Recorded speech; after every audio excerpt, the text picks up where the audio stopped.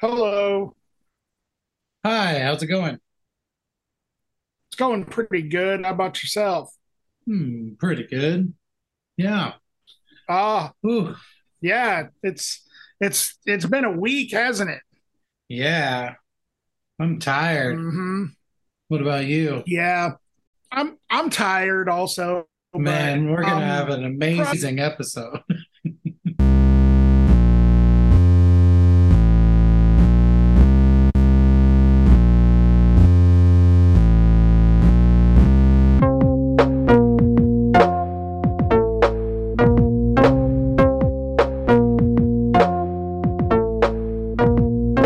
Greetings, citizens of Earth. Welcome to Accelerative Thrust Podcast, the show. My name is Dan, And I'm Eric. and Wow. what are your names? I would like to know what your names are. If Yeah. you would like to send us something sometime and let us know what your names are. Yeah. That And would be what's your great. name? Yeah, what's your name? Who are you? What's your name? Satan. Who are Wow. you? Who are you? Yeah, tell us who you are. So, Woo. are you stoked about Creed's Summer of '99 cruise? I don't know what any of those words mean together. You're gonna have to tell me. All right. So you know the band Creed, right? Yeah, I've heard of them. Yep. So they're doing a Summer of '99 cruise, and they want more than 1,000 faces to book a spot on their second cruise. Hmm. And it's named the Summer of '99 and Beyond. So not only is it about the past, it's also about the future. But not the present. So the bands that are, yeah, not the present, the past and the future. Yeah. The other artists Yeah. are Buck Cherry, Yeah. Okay. Tonic, Shows up in its unravel. Vertical Horizon, Fuel, Everything I said when I said Louise Post of Veruca Salt. cause I don't wanna go. That's possibly the best one on here. And then the second week, we'll also have Jimmy's Chicken Shack. No. What let me try to think of what they sang. She don't eat meat, but she sure likes the bone. Is that their song? Nah, What is that song? that's from the Dumb and Dumber soundtrack, I believe. Yeah. And I don't Okay. remember what the name of the band that did that was. Yeah. Mary I Moo. Isn't that the name of the song? Mary Moo? Yeah, I think so. I don't remember. I used to love that song when I was in like sixth Oh, grade. Dead Eye Dick. Dead Eye Dick. That's Yeah. it. Yeah. Dead Eye Chicken Shack. Yeah, Dead Eye Chicken Shack. Jimmy Chicken Dick. Jimmy Chicken Dick. Oh man. But no, I'm not excited for the Creed cruise. I don't wanna go. I just I mean, now that I know what it is, I can definitely say, nope, not stoked. okay. I don't know. I just figured this was an icebreaker. Oh, This was an icebreaker for an otherwise chaotic week, taking us back to the past and the future yeah, without the present in mind. yeah. An icebreaker like the Titanic, Right, exactly. Yeah. which is how this cruise will probably go as well. Did you see the Titanic in the theaters? I don't remember. Hmm. I've seen it. I don't know if it was in the theater or not. I might have mentioned this on this show before, but the part where they're falling from the ship Uh-huh. and that one guy hits his head on the pole. Yeah. Me and my best friend at the time, his name was Nick, Hmm. pointed and laughed at the screen when that happened. Yeah, I get it. We were pretty terrible people. It's kind of a silly moment. It's Yeah, all like kind of. bong. Uh-huh. Isn't there even a sound effect when he hits his head? Yeah. It was like Bong. boom. It was like it was almost like that the writers or the directors just put that in there because they're like, we got to give all of the boyfriends who are being dragged into this movie by their girlfriends something to laugh at for like 1 second. You know what I mean? Like Yeah. that's Yeah. what it seems like they did. Like they were just like, hey, wouldn't it be funny if we actually put a little bit of slapstick over this tragedy. Just 1 second. Give me 1 second of Three Stooges, amongst the tragedy. Yeah, that movie's way too long. Like, we know what's going to happen. Yeah. I mean, I know everyone says that. Boomer tape. But seriously, they fill it with I don't even remember what the hell happens. There's a part where he draws a picture of her, and there's a part where they stand at the front of the boat, and then there's the part where the boat sinks, and there's like a Celtic band playing. Literally, those are all the memories I have of 3.5 hours of movie. Mm-hmm. Titanic in 3.5 seconds. Yeah.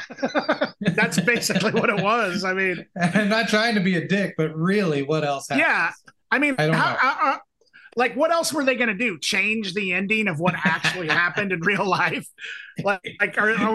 Change history through a movie? Yeah. Through a motion picture starring Leonardo DiCaprio and whoever the hell else. Who else was in that movie besides I have no idea. Leonardo DiCaprio? Who was the love interest in that movie? But Claire Danes, I think. Claire Danes. That would be Claire Danes. Now, was she in that was she no seriously though, Claire Danes. Seriously. Was she in that on that My So-Called Life show? Was that? Yeah. Am I okay? That's what right. I thought. And I think maybe Romeo and Juliet. Mm-hmm. That wasn't 1996 or something like that. Yeah, somewhere around there. That seems to be kind of a nostalgic soundtrack for a lot of people for some reason. I don't even think I ever saw the movie, to be perfectly honest. Yeah, I don't know either. I always mix it up with Marie Antoinette, which actually is really good. I don't think I ever saw that one either. It's pretty great. It's got is that another 90s one? Might be 2000s. I don't know. It's got a no wave soundtrack. Kirsten Dunst is in it. Sophia Coppola made it, and the costuming I think was done by Vivian Westwood, I think, or at least derived a lot of inspiration from her stuff. Anyway, this show's not about fashion. No, guys. If you've ever seen Dan and I in real life, we don't know shit about fashion. Yes. This is very true. We do not have costume makers. Yeah, unless sweat is an accessory. Yes. we are very unfashionable people. So nobody does our wardrobe before we do this podcast. Well, on that note, we have some interesting noises coming from our stereos this week. That's true. This is a pretty varied list of records that we got going on this week, Erik. That's true. Hey, did you happen to do any research on the questions I brought up last episode? The greens and blues? Yeah. My wife actually did some research after our last episode. Here's the bottom line. It's coincidental. Oh. Isn't that weird? So Mr. Big, sorry, I bungled that up. Mr. Big, apparently that line was about a mood ring that he had. Waiting on a line of greens and blues? That's what he said. The writer, Mr. Big, said that. For Cyndi Lauper. You're referring to the guy as Mr. Big. That's his name. It's Mr. Big. Yeah. But no, apparently he had a crush on his sister's friend, and he was younger, so he didn't really have a chance, and he just watched as she dated a bunch of other dudes. But he also had a mood ring, and I guess it would tell him that he was whatever, sad, jealous, angry, anxious. But anyway, apparently that's that. From black to brown, yellow, green, to the most desired shade of violet blue. Discover the mysterious powers of the multicolor mood ring. The Cyndi Lauper thing, the lyric originally was pink and blue. No joke. We watched some live footage of her singing the song, and she says pinks and blues. And for whatever reason, they had to change it to green and blue. Okay. I don't know if it was like they didn't think the boys who like the Goonies, if that would be too girly for them or something. I don't know why they had to change it.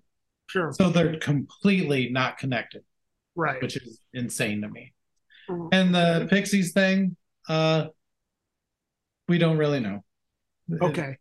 But yeah, anyway. Well, I did some research about the Pixies thing. Yeah. Okay. If you read it a certain way, it says that the Earth is flat and we did not land on the moon. Okay. Huh. So maybe it's about looking down at the Earth from the moon and how it's all green and blue. Okay. See, green is code for flat Earth, and blue is code for no moon. Wow. Mm-hmm. So that's the research I uncovered. No, I don't know if I'll leave that in, but I just wanted to let you know. Yeah. That's what we figured. I figured I was gonna, throw something in there that you were gonna edit out. That is actually a pretty good song though by the Pixies. Like, have you listened to it? Yeah, it's okay. So this is weird, but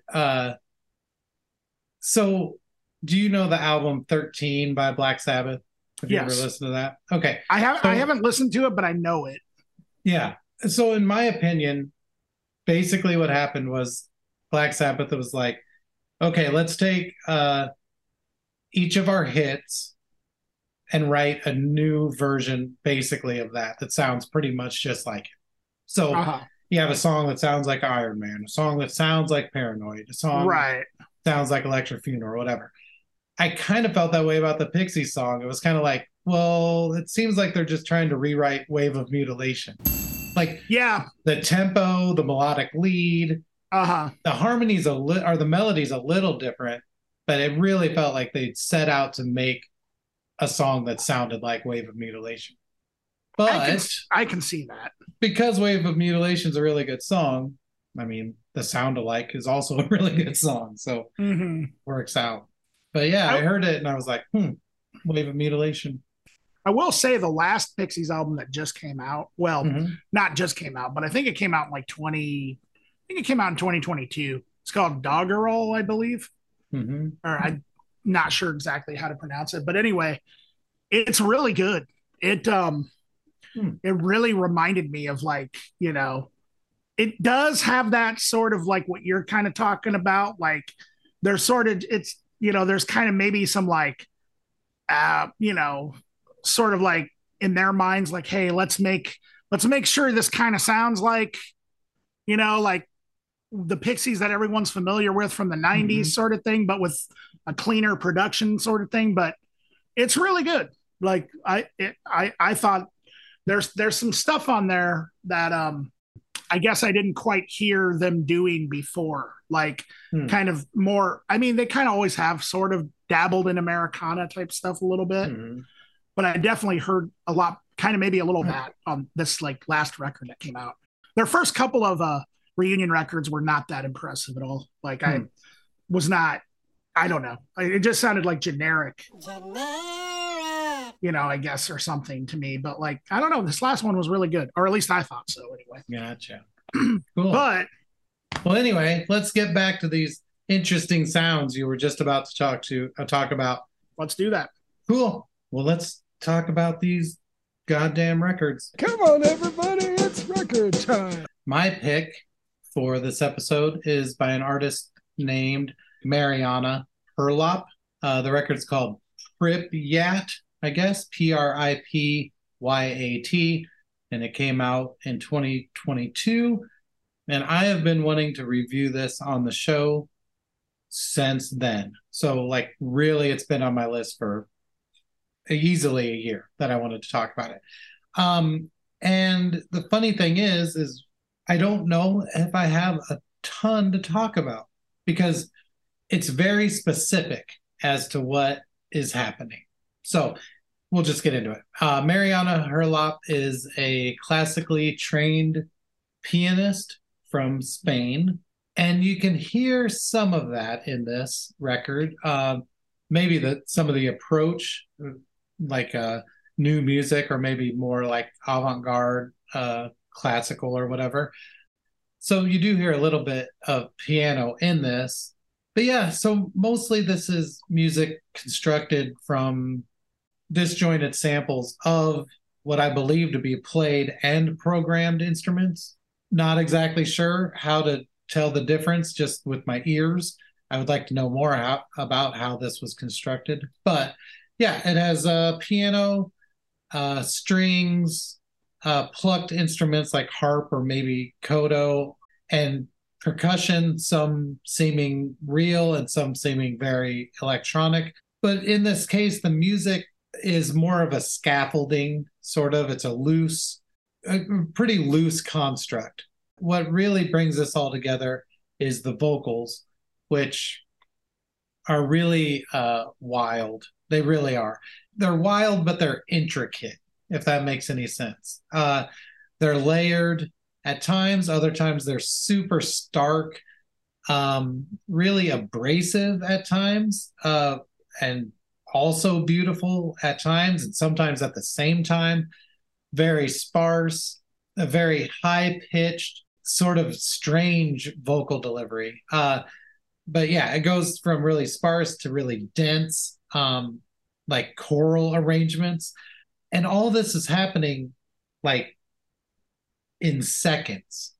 Like this music happens in seconds. It's not parts, it's not minutes, it's not the verse and the chorus and the break, anything like that. I mean, this is happening very much in real time and changing constantly. Just, I can't express that enough, that every second that passes changes the entire thing. Because of that, like the songs jump around so much and change so drastically and so quickly that it's sometimes hard to figure out what you're hearing and like to find your footing and understand what's happening. And when you finally do understand what's happening in the music, you realize that you're already completely immersed in the song. I don't know how to explain it. You're listening and you're starting to understand it. And then once there's enough information hitting your brain, it's like, oh, that is what I thought I was hearing. It's hard to explain the experience of listening to this. But yeah, the song structures, they almost seem random, but you know they're not, because when they do come together, it's so obviously just intricately worked out and technical that there's no doubt that there's a lot of musicality going on here. And yeah, like I said, it's just very cool sounding, very different than most things that I've heard. And I mean, just in general, it's very challenging. But a lot of times on the show and in general, when we say challenging, it means it's noisy, or, you know, maybe it's aggressive or something like that. And that is not what's happening here. It's very challenging, but still pleasant and calm and pretty. It's like, I don't know how to explain it. It's like trying to understand nature on some level. Like it's chaos, but there's order and it's beautiful. And I know that's a pretty dang esoteric way to talk about a record, but I think that this record kind of commands that sort of description. So things that I think I could probably compare it to a little bit, and might start to give you an idea. Holly Herndon, who I talk about on here fairly often because I love what she does. MIA, Bjork, Joanna Newsom, The Knife a little bit, Arthur Russell. Yeah, and maybe something like Earth Eater or something like that, but not aggressive in those ways. But some of the construction ideas. But yeah, I think it's just super cool. It's something that you can barely wrap your head around. And when you do, you're rewarded a lot. So anyway, what do you think, Dan? I thought that this was a very interesting and challenging album. Lots of really cool things going on.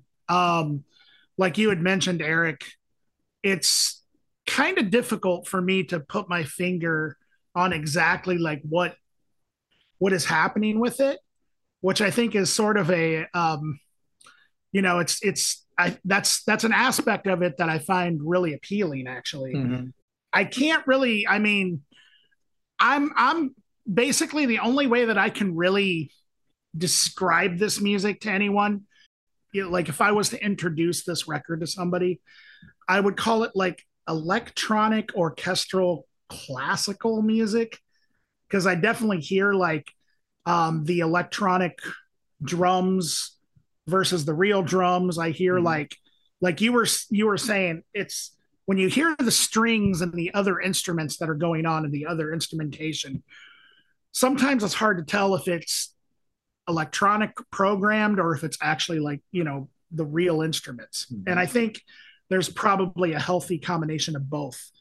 The composition of the actual music is really interesting. I know I've already used that word, but I just, yeah, it does kind of act, I guess, sort of like more as like a backdrop to the vocal. Like the vocals really do kind of take a like the front seat here.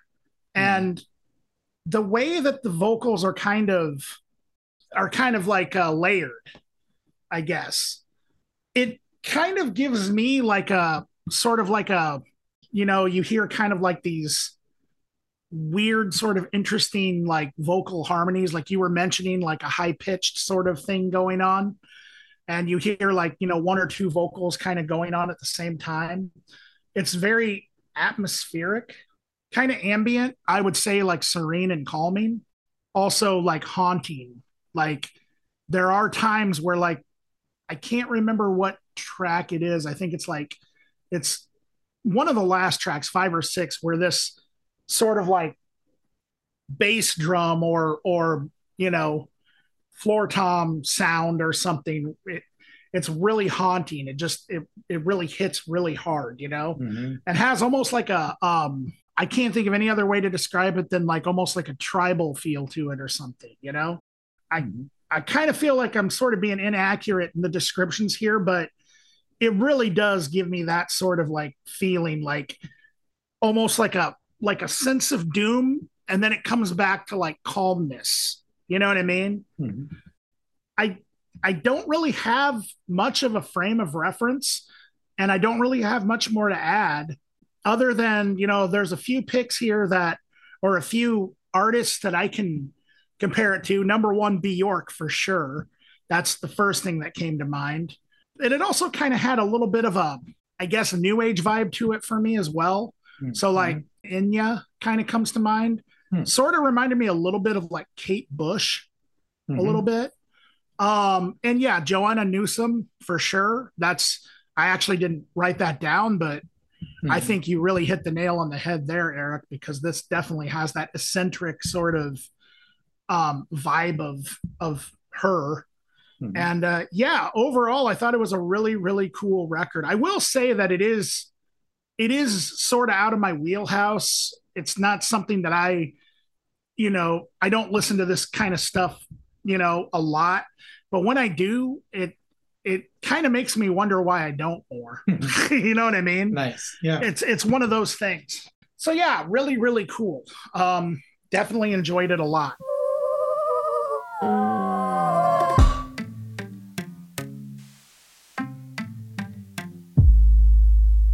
Da tim garatina, da dim da dim da dim, da kira dim gara takira dim ka dim ko, da kira dim garatina, da dim da dim da dim, da kira dim gara takira dim ka dim ko,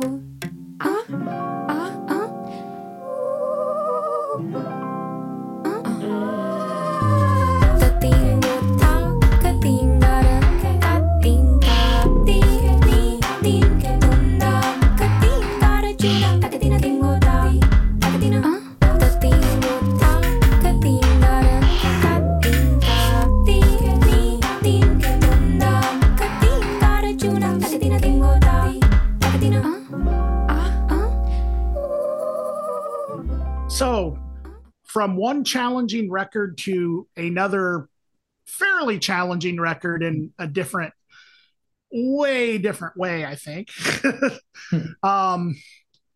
My pick is from a band called Geese, and the name of the record is 3D Country. And they are a band from Brooklyn, New York, which I think is really interesting because I hear a little bit of that in them, but there's a lot going on here, and I'll kind of get into that. The members of the band are Dominic DeGisu, Cameron Winter, Max Basin, Gus Green, and Foster Hudson. I'm not sure who does what in the band. And this was introduced to me by my friend Travis, who sent it to me and said, "Hey, I think you'll dig this band. Kind of reminds me a little bit of Queens of the Stone Age." That's exactly what he said. And I listened to it, and my first impression was, wow. And I didn't really have much else to say. And that wow wasn't it was more of like a perplexed kind of wow. Like I really had no idea what was going on at first. This is, to me, one of the strangest rock records, but at the same time, there's a lot of familiar things spread throughout this record. It really does delve into a lot of different stuff, I think. It goes from punk to noise rock to classic rock to a little bit of country, a little bit of soul. There's some gospel thrown in. And it's just it's a little bit all over the place at times, or there's just these transitions that happen within the songs where 1 minute it'll kind of be, you'll be hearing like a backup, like a group of backup singers doing like gospel vocals, and then it'll all of a sudden go into like a sludgy, like sort of noisy, like feedback, I guess, like romp. I can't.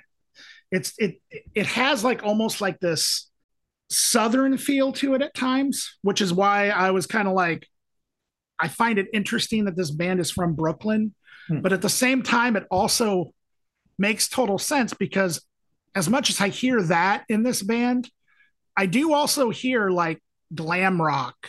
I do also hear like sort of like the baritone voices of like, some of the, like Lou Reed or something like that. There are times the singer's voice is what I think makes this extremely interesting. He has a baritone drawl, and it's got kind of this bluesiness to it. But then other times it's very soulful. I can't think of any other way to describe it. It opens with this track called 2122, and it's just really in your face. It just kind of just starts, never lets up. It's sort of like a chaotic noise punk opener, and then it strays away from that pretty quickly into like some abstract soul indie country type stuff for a few tracks. Like I mentioned, there's gospel singers. You hear a little bit of banjo in the background. You hear a little bit of piano in the background. Some of this stuff actually sounds like it could fit on top 40 radio. There's definitely some jam band type stuff going on too. The guitars are very interesting. Has a really, really great tone. Goes from clean reverb to really grungy distortion. The bass is also great. The bassist has a great pocket. The drumming is really solid, and the song structure is pretty insane. It's gnarly, but also, I think, very well done. I kind of use the word chaotic to describe it, but I also think it's also pretty like you kind of get the sense that they have a clear vision of where they want to go with the music. So while it's a little chaotic in parts, there's other times where it kind of tames down and is just music that would be great for like a long drive, for like bobbing your head type stuff. It's kind of funny at times. Sometimes it really doesn't make sense. Other times it seems like it would have mass appeal. Yeah, I can't really, say too much about it. I really, really enjoyed this record. As far as stuff that it reminds me of, right off the bat, Ween. I mean, I think that the singer, he sort of imitates Dean Ween quite a bit. But then also, like I mentioned, the baritone, there are times where it reminds me of like Mark Sandman, Morphine. I would say a little bit of the Toadies is going on here. The Rolling Stones, Butthole Surfers, Meat Puppets, Fish and the Grateful Dead, Minutemen, Creedence Clearwater Revival, Captain Beefheart, but also stuff like, I hear echoes of kind of like the Velvet Underground or even like the Strokes or Television and things like that in it as well. It's a really interesting, just sort of hodgepodge to me, but at the same time, like, I might be making it sound more like it's sort of all over the place more than it actually is, because it does have like a consistency to it as well. I thought this was a really, really great. This is actually one of the biggest surprises to me of the year. What did you think, Erik? Yeah, I liked it a lot. I mean, quite a lot. I had never heard of Geese before, and so I didn't know what to expect. And honestly, the way the record opens is really different than what it ultimately ends up being. I think the first couple tracks, even, I was like, okay, I got this figured out. And then it was not like that anymore, and changed a lot. But through that sort of like eccentricity, it actually is comparable to some other acts, and things that I could hold on to and understand. So a lot of times those big swings and big changes can seem like disorienting and sort of take you out of the moment. And for me, with this, it just made it more of a collective idea, like an even more solid vision of what they were trying to do. But yeah, I found it to be strange, really strange, yet extremely enjoyable. Like really set back, relax, and just like nod your head a little bit, like, and enjoy it. Whereas the last record we just talked about was, I think, very challenging. This one for me wasn't that challenging. Not to say it wasn't interesting, because it's super interesting. But once I kind of wrapped my head around what I thought was happening, it definitely was something I could just set back, let the band sort of take the wheel, and just go along with them on this strange ride, is basically how it felt. I would say that how I heard it wasn't different than how you heard it, Dan, but maybe in some ways I heard it coming from different places, if that makes any sense. Like, first and foremost, I felt that it had like this garage rock feel to it. Not the whole time, but some of the time for sure. And sort of that being the foundation, one of the foundations of the music, I think is really cool. And I think it does permeate through the whole thing.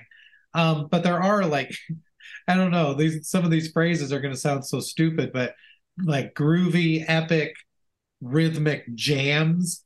There's moments of that.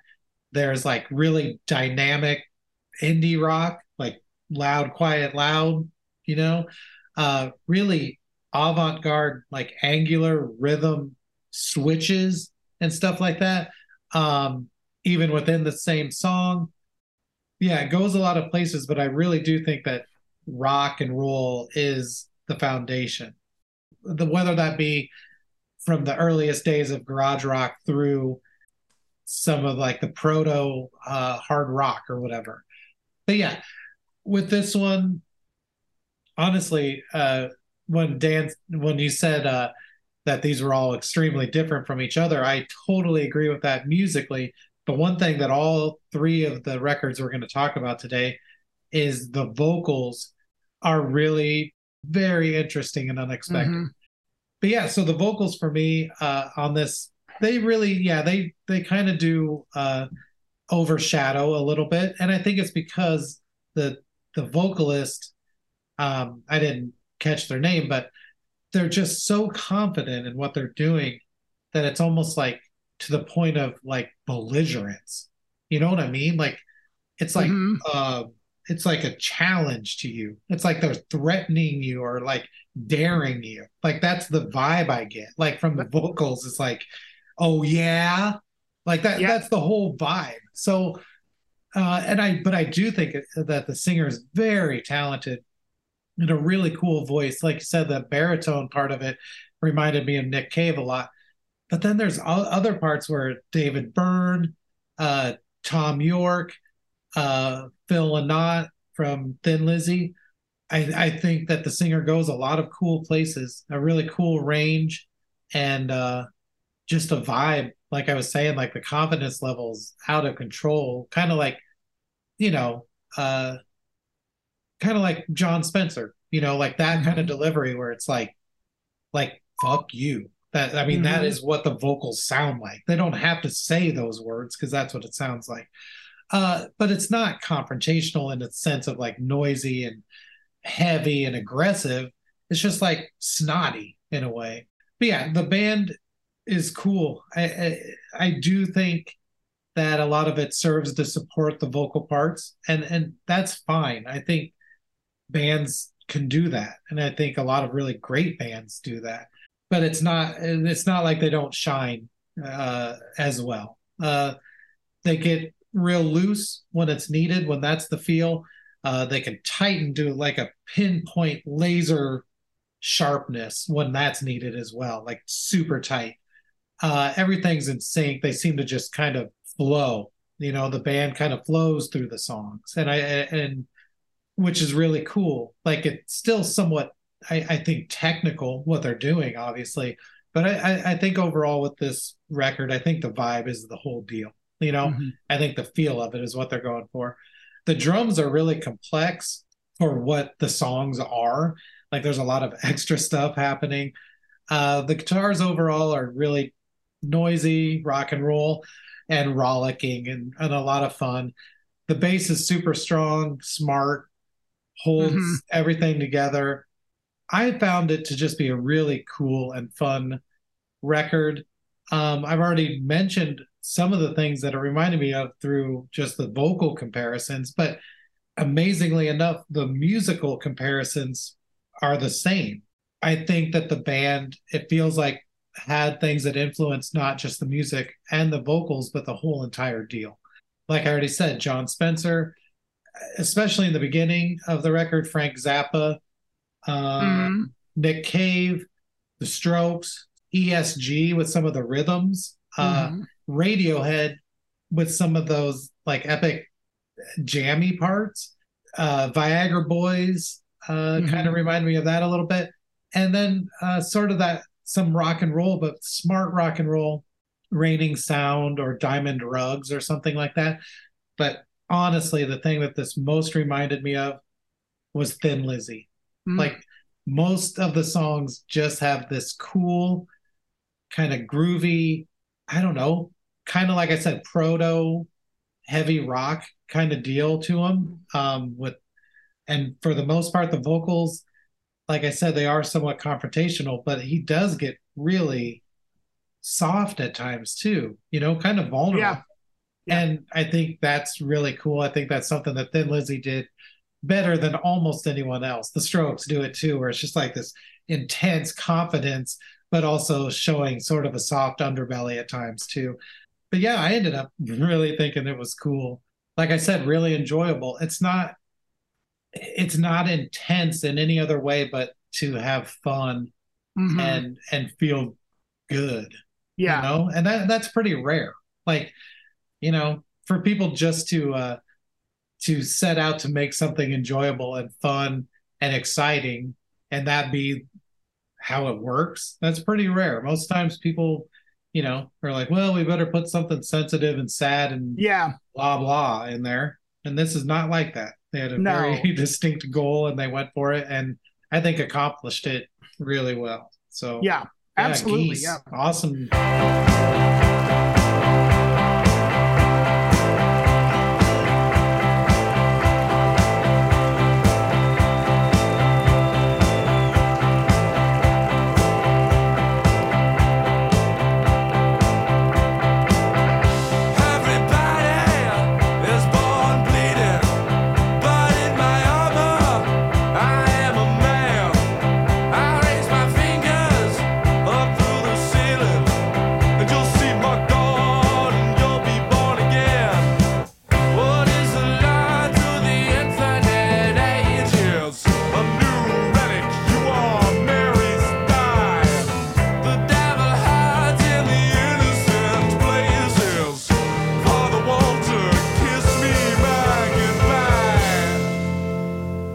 and I will take your side every time.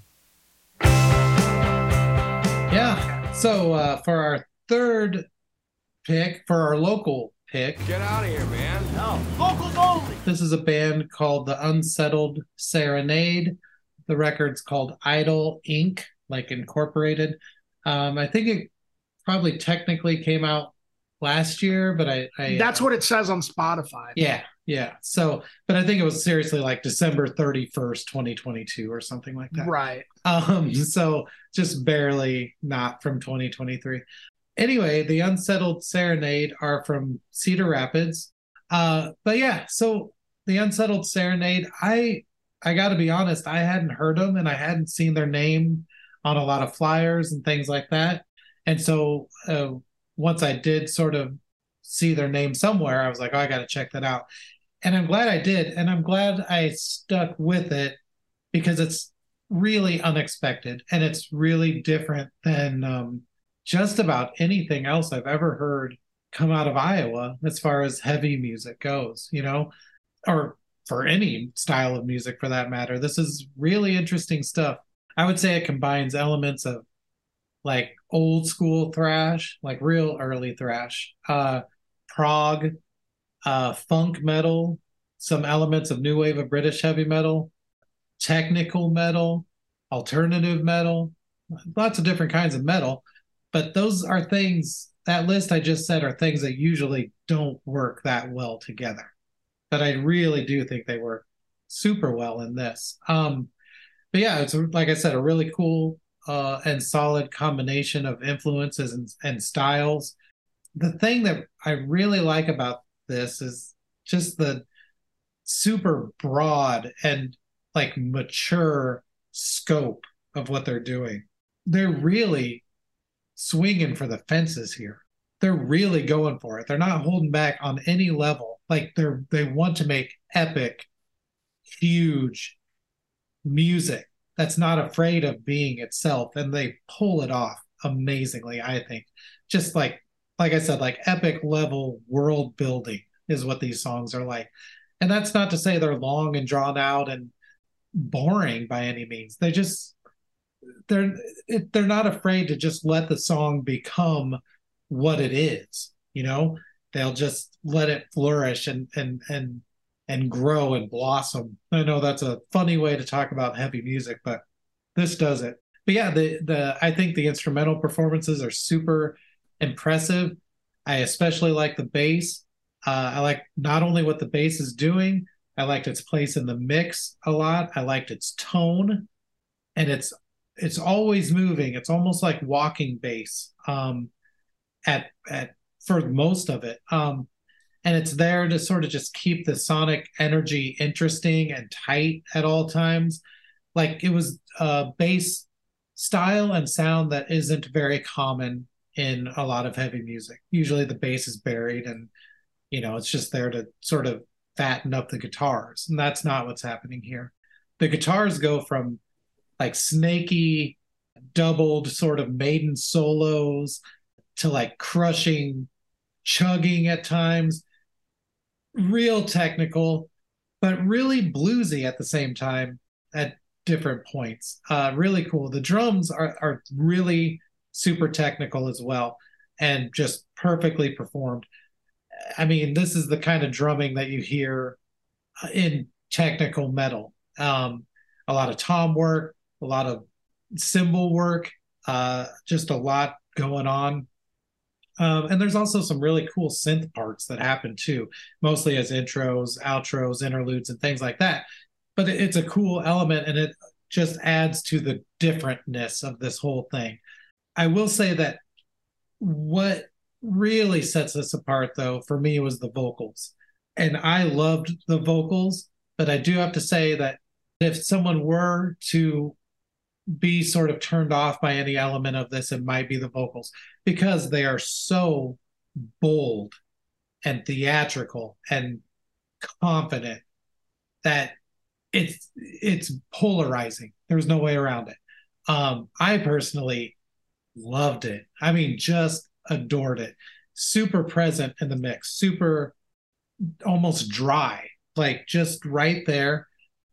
I would say that for the most part, to me, it sounded like Surge from System of a Down and Maynard from Tool.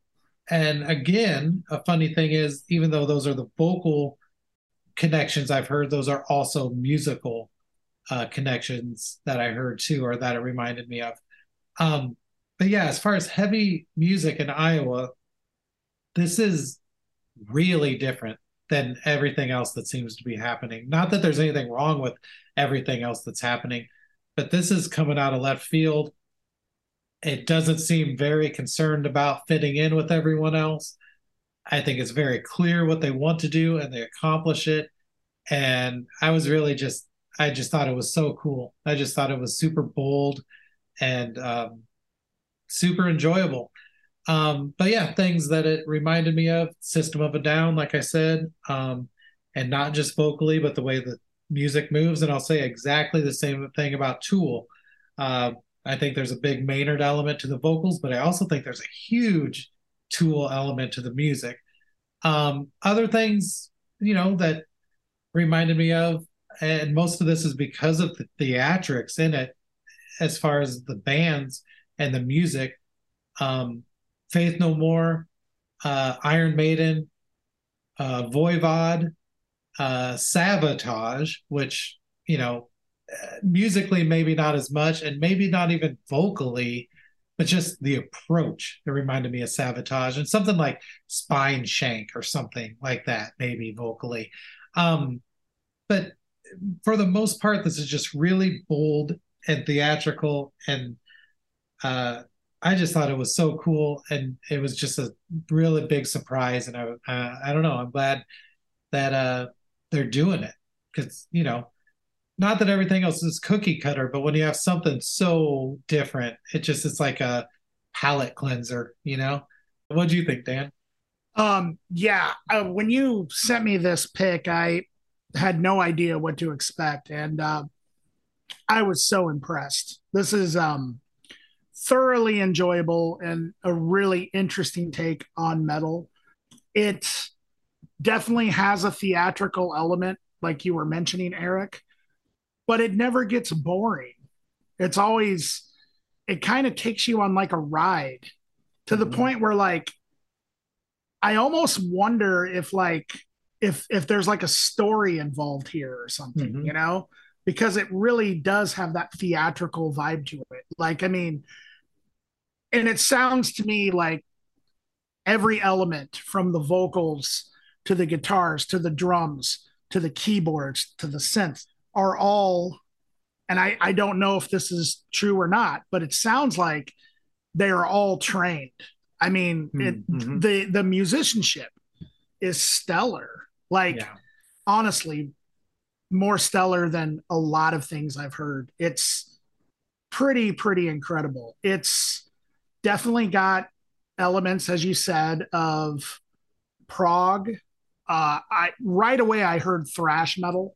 There was a lot of buildup, especially in like the intros and outros, like you mentioned, where they used a lot of like synths and keys. You had touched upon that, Erik. I agree with you. I think the star of the show, and not to take anything away from the instrumentation, because the instrumentation is incredible. Yeah, the vocals.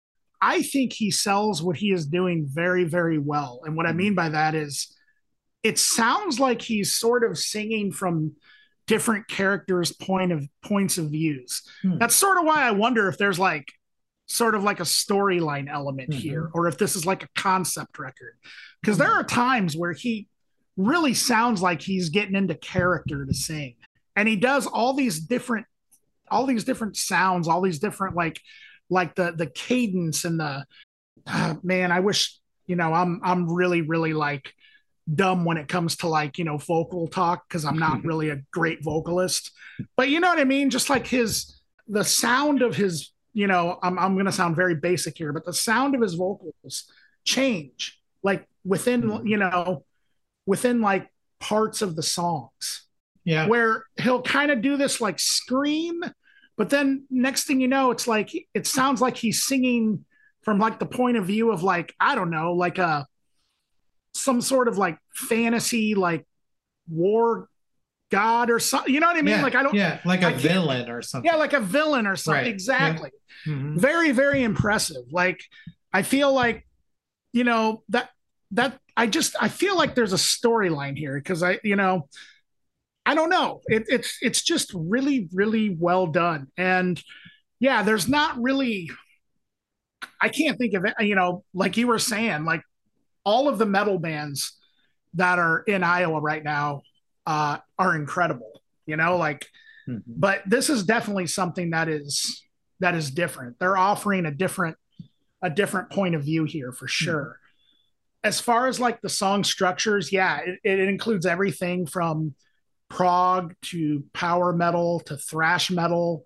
There's elements of classical. There's even elements of punk. That's another thing that I thought was really interesting about this is it's pretty raw as far as like the sound goes, that's another interesting element of this, because in a lot of music like this, there's oftentimes like overproduction, maybe. This sounded really just, I don't know, it sounded genuine to me. Like, you know what I mean? Like they were just like, okay, we're just going to make this thing. And yeah, like I mentioned about the vocals, there are times where he'll sound like Rob Halford or something, or almost like Dave Mustaine or something like that. And then the next thing you know, like the rawness of the music kind of like mixes with the vocals. And then he's like, you mentioned Serj Tankian. I was thinking, and Serj Tankian was heavily influenced by him anyway, but I actually thought of Jello Biafra. Yeah. Like there were times where I was like, wow, the way he's enunciating, the way he's like presenting himself, the emotions that he's putting forward, when Jello Biafra would sing like on the first couple of records, he would always like sort of like exaggerate like the emotion and kind of like play like a character, I felt that kind of in this as well. You know what I mean? Like when he, like there was just a lot of really impressive, like, I don't know, like I would not be surprised if like at least the vocalist took like some sort of theater training or something, or like was in drama or something. You know what I mean? Like, and if not, then that's incredibly impressive. It's incredibly impressive no matter what. But man, just I was definitely blown away by that for sure. I could also see what you were saying about the vocals may also be a turnoff for some people as well, just because there's so much going on, For sure. Which I'm with you, Erik. I love it. It's fantastic. Yeah. As far as things that it reminded me of, Judas Priest, like Anthrax, especially like the riffs on that first song really reminded me of Scott Ian's riffs, like on like Among the Living era type Anthrax. Blind Guardian and Shadows Fall. And System of a Down and Tool, 100%. Dead Kennedys, just because of the times where I feel like I definitely hear some punk. And then, of course, Mike Patton, 100%. Like Faith No More, anything with Mike Patton, really. I would say definitely more Faith No More than anything else, but I would not be surprised if these guys are into, Faith No More and all kinds of stuff. It's for sure really, really impressive stuff for sure. It's actually pretty mind-blowing. Really impressive stuff. Yeah, Unsettled Serenade, man.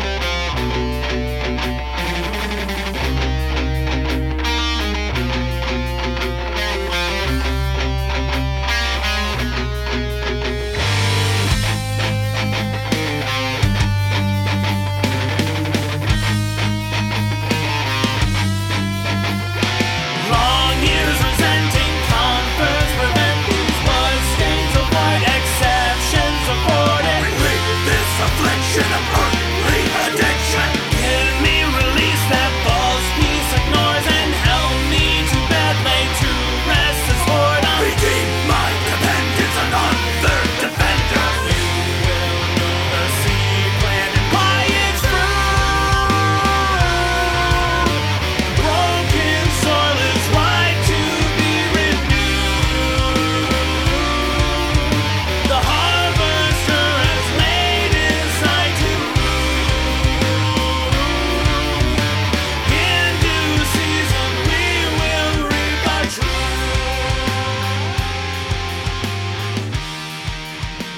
there's something in the water in Cedar Rapids that's producing some interesting metal between Ill Omen and these guys. And there's heavy metals in the water. There's heavy metals in the water in Cedar Rapids, man. Yeah. Good stuff. So what did we learn today? We learned I don't even remember what we talked about. I don't know either, but did you know that there's a thing going on somewhere? I heard that. Yeah. Mm-hmm. And that thing is pretty cool to some people. Huh. Wow. Yeah, I guess I hadn't heard that part. Yeah, some people like the thing, some people don't like the thing. Yeah. Wow. And there are some people that get to choose to do the thing, and some people don't get to choose to do the thing. And yeah, it's just life. No. Yeah. Wow. I literally don't remember what we talked about. Yeah, I don't either. I think it was just a bunch Titanic of Titanic and the color blue. Oh yeah, Titanic and the color blue. The color blue. Yeah. Yeah. I think that's about it. What are some songs with the word blue? Blue Christmas. Moon. Blue Moon. That's right. Blue Monday. Blue Monday. How does it feel to treat me like a dude? Yeah, that's a great song. To treat me like a dude. Something else. So the singer from Smash Mouth died. Yep, I did see that. Yeah. R.I.P. My first exposure to Smash Mouth was the single Walking on the Sun. Of course. And the opening guitar riff for that song is 100% stolen from a song called Swan's Serenade from the Perry Kingsley record, The End Sound from Way Out. Oh, yeah. Yep, that doesn't surprise me. 100%. That doesn't surprise me. Like, I'm not sure legally if I can put those clips into this show, but if not, just go to wherever you listen to your music, and Perry Kingsley, In Sound from Way Out. You know the cover because the Beastie Boys stole it for their album, The In Sound from Way Out. Yep. And Swan Serenade. You'll be really amazed by the audacity of the theft of the sound. Wow. Yeah. Just something I wanted to throw out there. So many stories like that, man. Like we covered the whole Teen Spirit and Come As You Are both, you know, had some pretty obvious, like, you know, like it's pretty much inarguable. Like, and also there's another story, you know, the band Dillinger 4. Yeah. Mm-hmm. They toured with Green Day in 1998. They put out a song in 98, and then what was it, like 7 years later, Green Day released the song American Idiot. And it's pretty similar. It's not even pretty similar. It is similar. It's hands down, like, you know, Dillinger 4. That's my whole thing. I think I've said it on the show before, but my whole deal is like, an homage is fine. I get it. You like a band and your band kind of sounds like them. That's great. Fine. Mm-hmm. And if you want to just take something directly, just totally take it, then I think you should do that too. Just sample it. But when you make something that sounds exactly like something else, then I think then it's kind of bullshit. Yeah. You know, then it's actual, like, ripping something off and trying to pass it off as your own. And that is different. In my opinion, that's different. Yep. No, absolutely. Like, I love sampling. I think it's great. Like, everything should be fair use. But you have to give people credit. You can't say, oh, I made this when you didn't. You know, it's like, right. I don't know. You know, I'm a pretty opinionated person sometimes. And the ripping off of melodies and parts and things like that, it gets under my skin a little bit. I don't like it. No, I agree. Yeah, you don't definitely. Well, what do you think? Should we call it? I think so. Okay, so we shamed people that rip off other people even after they die. We talked about the Titanic. And talked about greens and blues and the color blue. Yeah, color blue. We talked.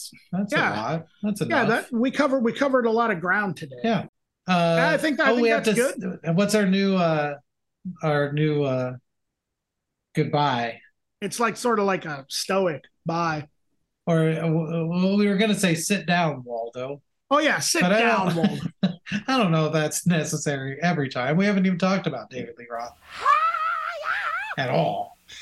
So anyway, maybe we should just say thanks for listening, and you should subscribe so you know when new episodes come out, and you should tell your friends to listen if they like music and idiots talking about stuff.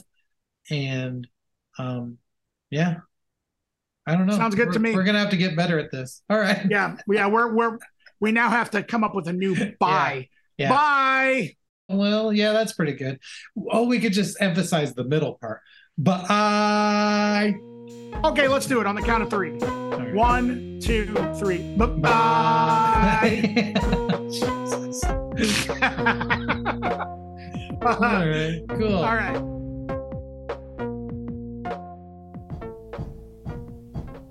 Thank you.